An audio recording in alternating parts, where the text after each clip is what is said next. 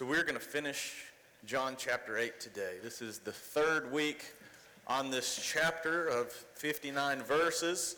And each week we have expounded upon the week before of what Jesus is saying when he meant that he is the light of the world. And as we read in John's gospel account, as Jesus talks about being this light of the world, it's not going out to the people that have never heard, but instead he uses these words for the people that should already know, for the people that should already have the answers and the understanding. And last week we talked about how Jesus was confronting people who were called unbelievers. Even though they were in the midst of the church people, as we labeled them, they were known as unbelievers because Jesus said that their hearts were not where they should be. Even though their words proclaimed one thing, their lives did not reflect that. So today, in true Jesus fashion, we are going to build on that understanding even more so.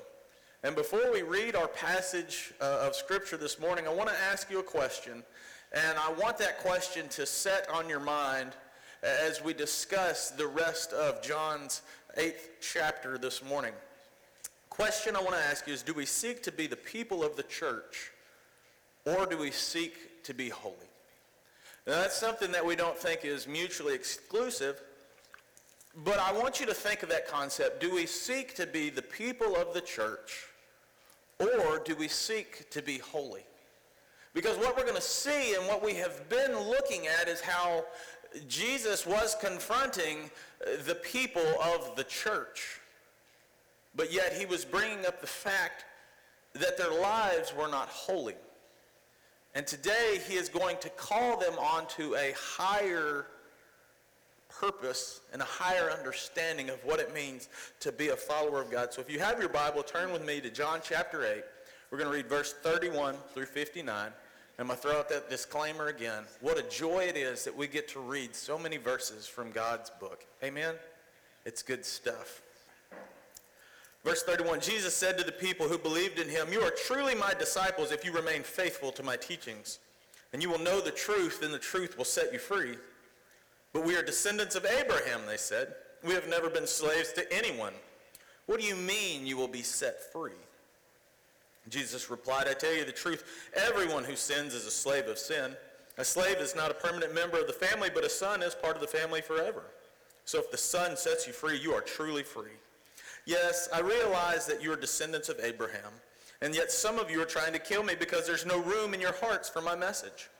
I am telling you what I saw when I was with my father, but you are following the advice of your father." "Our father is Abraham," they declared. "No," Jesus replied, "for if you were really the children of Abraham, you would follow his example. Instead, you are trying to kill me because I told you the truth, which I had heard from God. Abraham never did such a thing.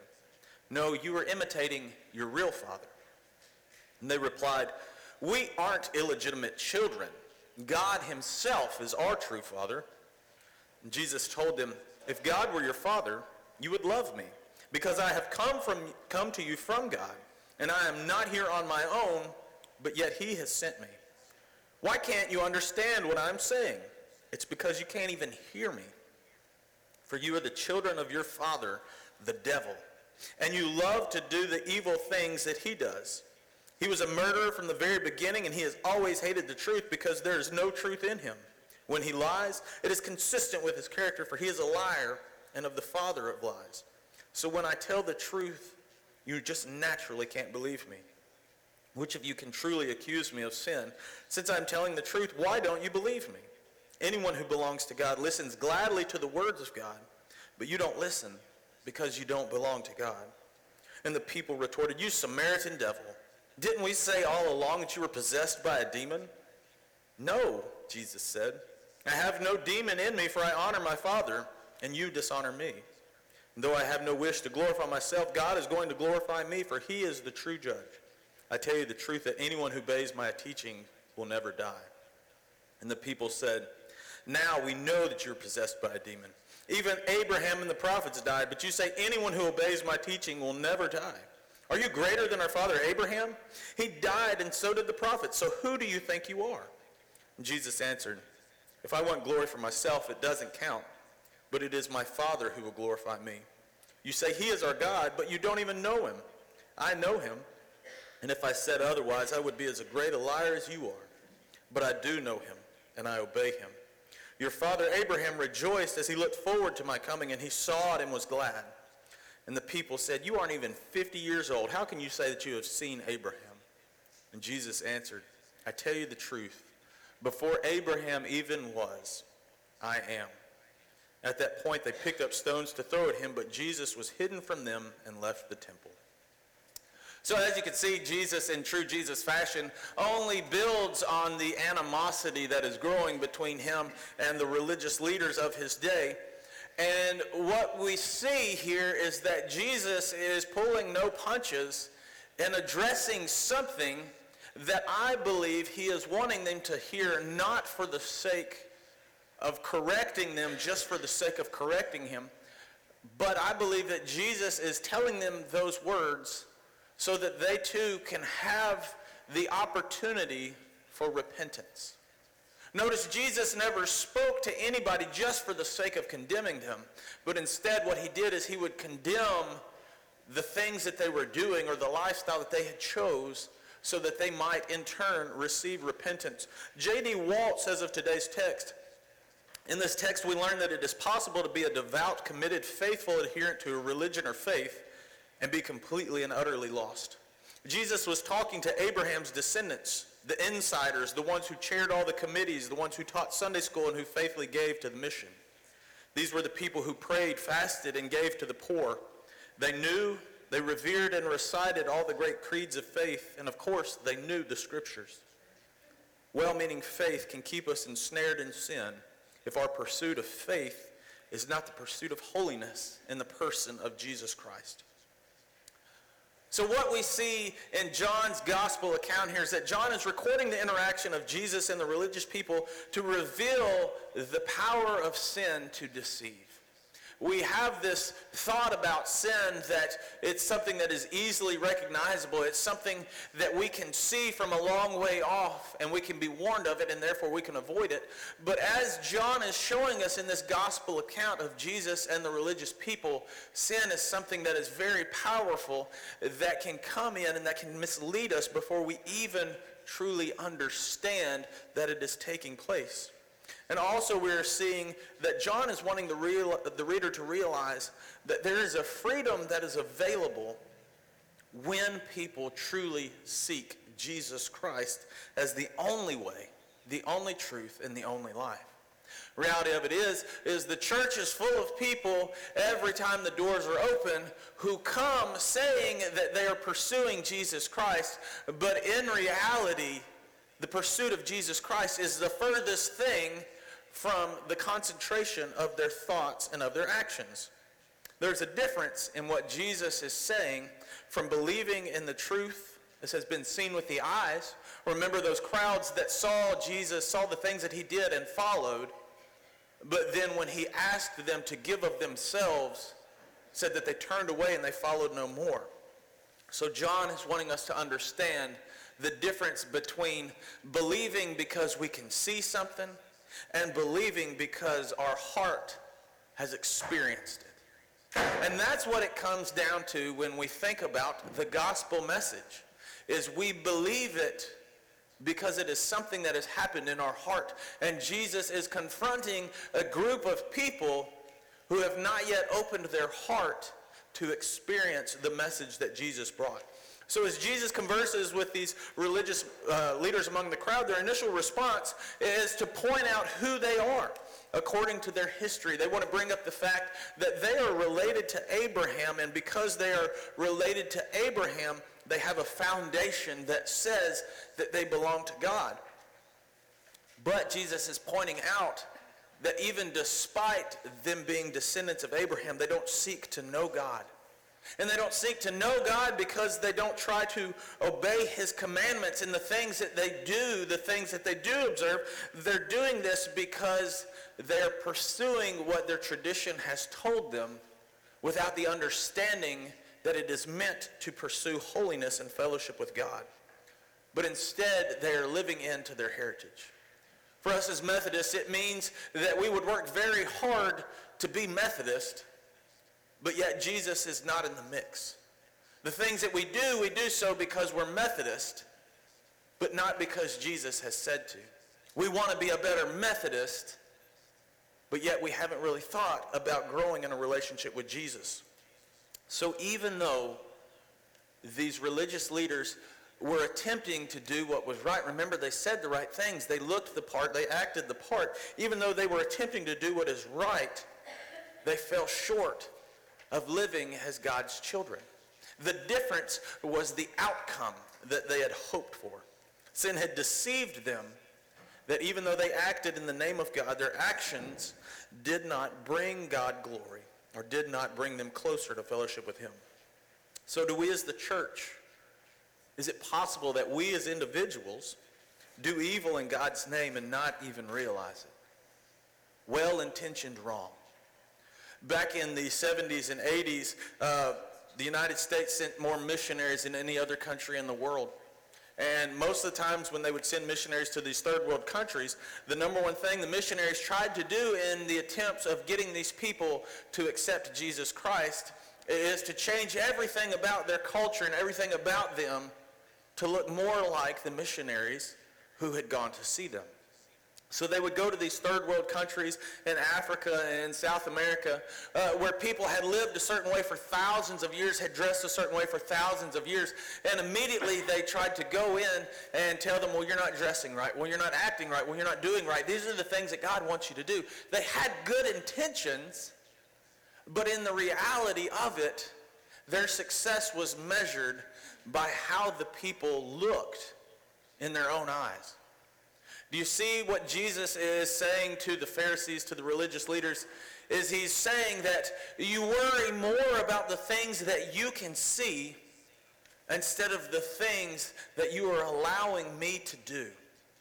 And the reality of it is that's how a lot of us approach our faith. Is we try to do things and we try to make things happen in our lives so that we can see ourselves or so that we can put out an image for other people to see of us, and that's how we mark our success.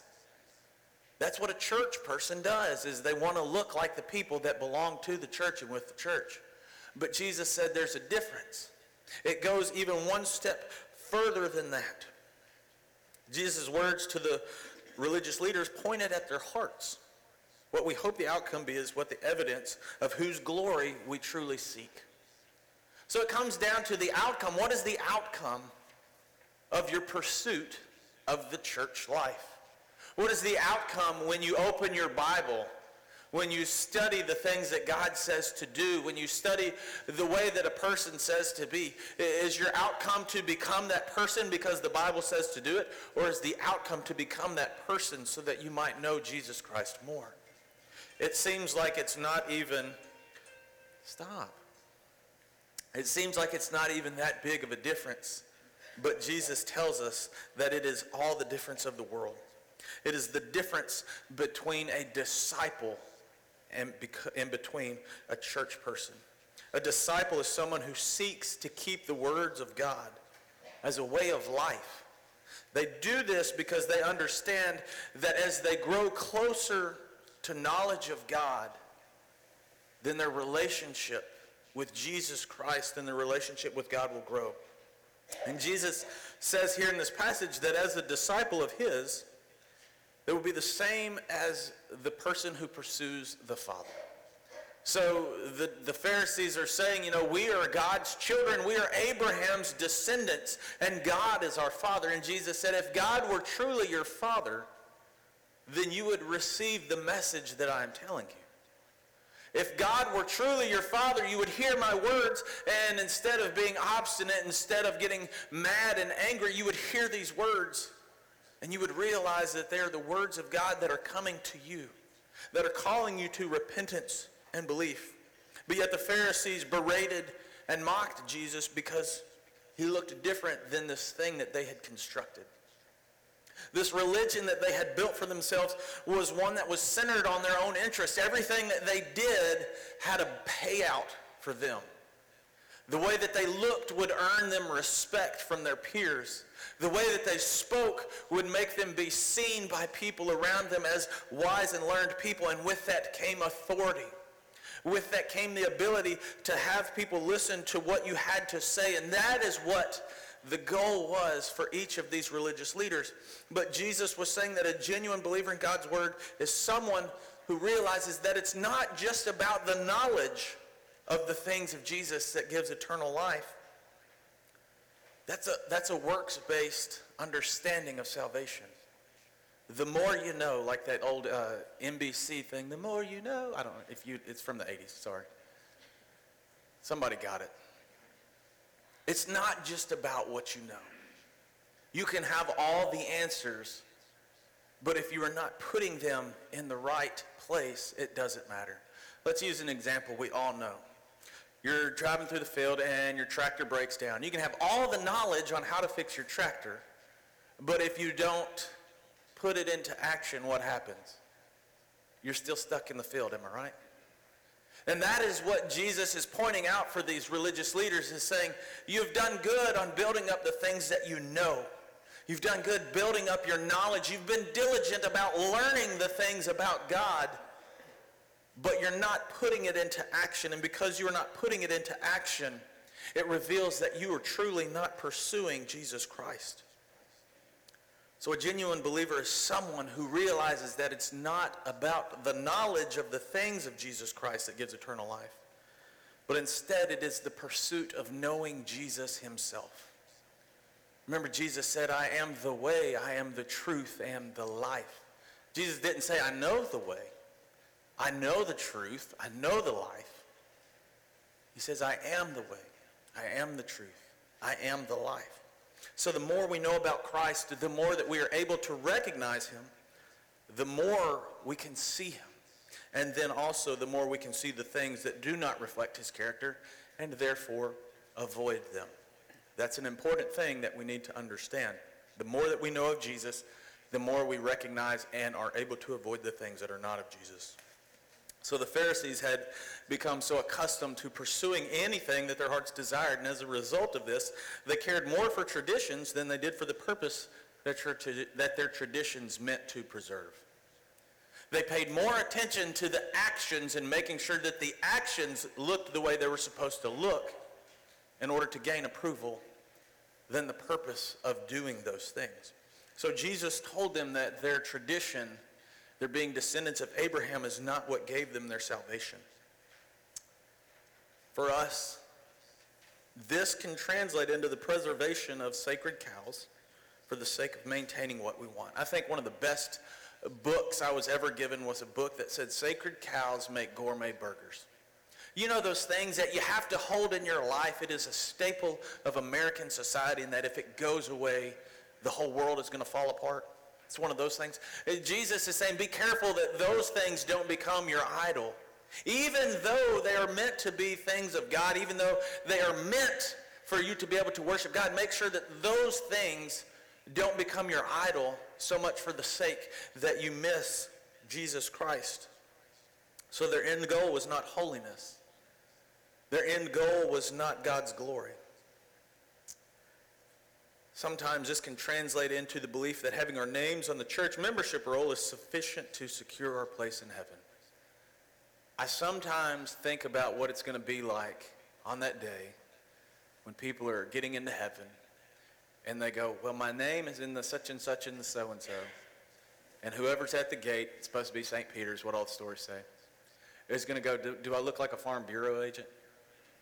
Do I look like I've got your insurance policy on file? I see that, and I think in reality, that's how a lot of us pursue Christ, is that once we have said that sinner's prayer, once we have done the baptism thing, we think we're good to go, and we're taught that faith alone, so as long as we make the statement that I believe, then we're covered and we're good to go. But as we're seeing in this passage, that is not what Jesus said. Jesus said that true belief comes with a response, that something will be done if you believe. It can be the deception that attendance without action is the acceptable response to Jesus' call to obey. As we've talked about before, there's nowhere in Scripture where you will find Jesus says, come to me and we'll let it be. There's that Beatles reference again. He never says that. But Jesus says, come to me and then go. To believe and to repent. Repent is a word of action. It's not a word of state. It is a word of constant action. Meaning that we are continually trading in the things of the world, the things of our former person, for the things of God. Our former purpose for the purpose of God. Our former understanding of our call for the new understanding that Jesus has given us. So it is an active response. So anything we do, even if it's in the name of God, that is done with a mindset or a goal that is determined and different from the goal that Jesus Christ has expressed, is done, as Jesus would say in verse 44, through the inspiration or the influence of Satan. Does anybody in here want to be guilty of doing anything through the influence of Satan? Absolutely not. And the idea of being able to do something in the church life but still be done through the inspiration of Satan is a scary thing to think about. But Jesus said that is the reality of where we live. Is that if God is not our goal, if our pursuit of Jesus Christ is not our goal, if holiness is not our goal, then the only source of inspiration we are working from is that which is given by Satan. That's scary stuff to think about.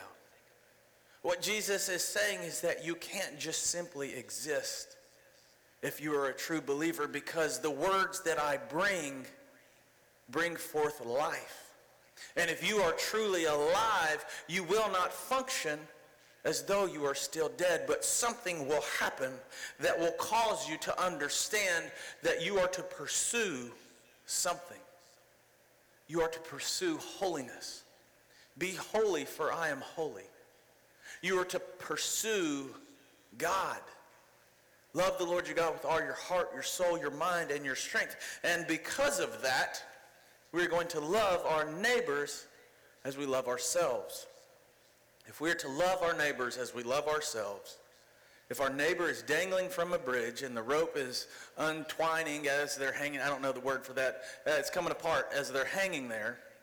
If we truly love ourselves, we're going to want somebody to grab us before the rope breaks, right? So Jesus is saying you would grab your neighbor before their rope breaks, which would require you to act. Am I right? So, if our actions are not set for the sake of the things that Jesus has said, then we have misunderstood the call of Christ. That is what Jesus is telling the religious leaders here. That is what John is wanting you and I and whoever reads his gospel to understand, that Jesus is the light of the world who has come to the world to do something and not just simply to be. So we are not called to be church people. We are not called to come to church on Sunday morning for our weekly time with God. We're not called to Tuesday night Bible study. We're not called to be church people, but instead we are called to be the church. What is the Great Commission? To go, to make disciples, to baptize people, to train people in the knowledge of Jesus Christ. So if we are not worshiping God, then we are not the church. If we come to church for any other purpose than to worship God, then we are not acting as the church. If we are not speaking the name of Jesus Christ, then we are not the church. This is both an individual and a group thing. If we are not speaking the name of Jesus Christ when we are together, when we are out among people, then we are not acting as the church. And if we are not leading people to believe and to repent, then we are not acting as the church. The love and the pursuit of Jesus Christ must be the motivation for everyday living. And if we truly seek to love him, then we will seek that others might know him. If there is no joyful intent for us in seeking or serving God, then our only goal, as Jesus says, must be to serve ourselves. And this is the deception that Jesus says has overtaken the church people. In their complacency, they still claim to be children of God. But as Jesus points out, a child of God first hears the word of God, second, believes the word of God, and thirdly, responds through obeying. So are you making disciples? Are we making disciples? If we're not actively doing so, are we truly obeying the words of Christ? Or are we only deceiving ourselves into a false understanding? Pursuance of God, that's a legal term, is evidenced by the response to God's word. It calls us to action, to pursue holiness, to grow in the knowledge and the person of Jesus Christ. And only then is the Holy Spirit able to open our eyes. Jesus told the Pharisees, you can't hear, you can't understand because you're not operating and working through the power of the Holy Spirit. Jesus said, you will know the truth, and the truth will set you free. But you first must be able to recognize the truth when it is spoken. So the conclusion of the 8th chapter of John's Gospel is this. It is a message for church people in the understanding that self-righteousness is a fatal thing. That it is very easy for sin to deceive us into believing that we are doing what we are supposed to be doing, we are acting the way we're supposed to act, we are living the way that we're supposed to be living without ever having to pursue Jesus, without ever having to take up this call to pursue holiness.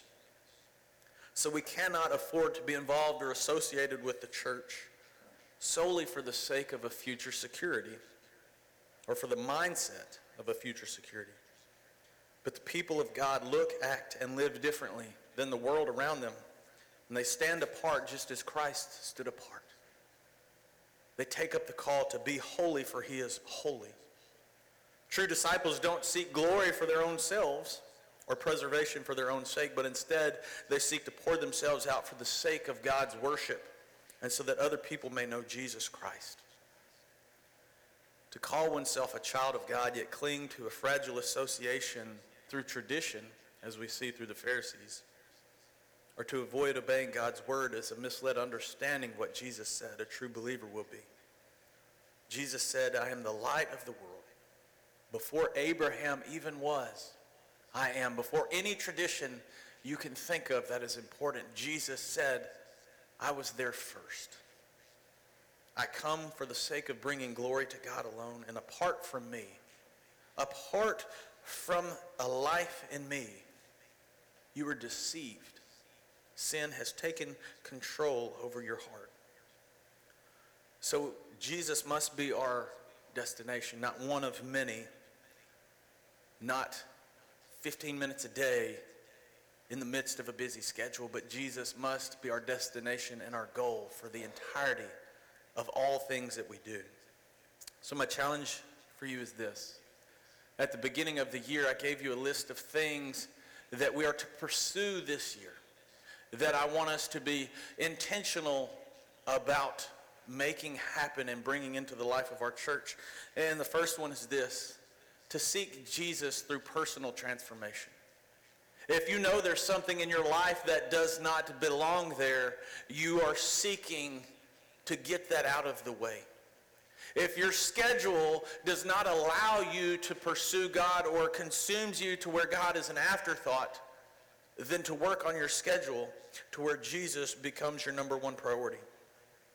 As a church, to look for and to facilitate the moving of God. When we come to church, do we expect God to do anything? Or do we do it because we're supposed to do it? Or do we do it because we actually have time to do it this week?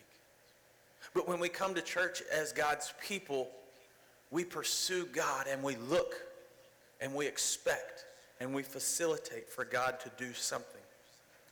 And we seek to build new relationships for the sake of sharing the gospel. We understand our goal is to reach our community with the news of Jesus in a real and tangible way. We understand that the purpose of gathering together is to work for the restoration of lives. And we live for a kingdom impact in all we do. So that is my challenge for you as we seek to be the church this week. To pursue Christ in everything that you do as the number one purpose for your existence. And that whatever you do so for the sake of bringing God glory. Because if we are truly convinced As Jesus says, if we are truly believed, then we will respond. We will respond with joy and excitement, expecting God to do something.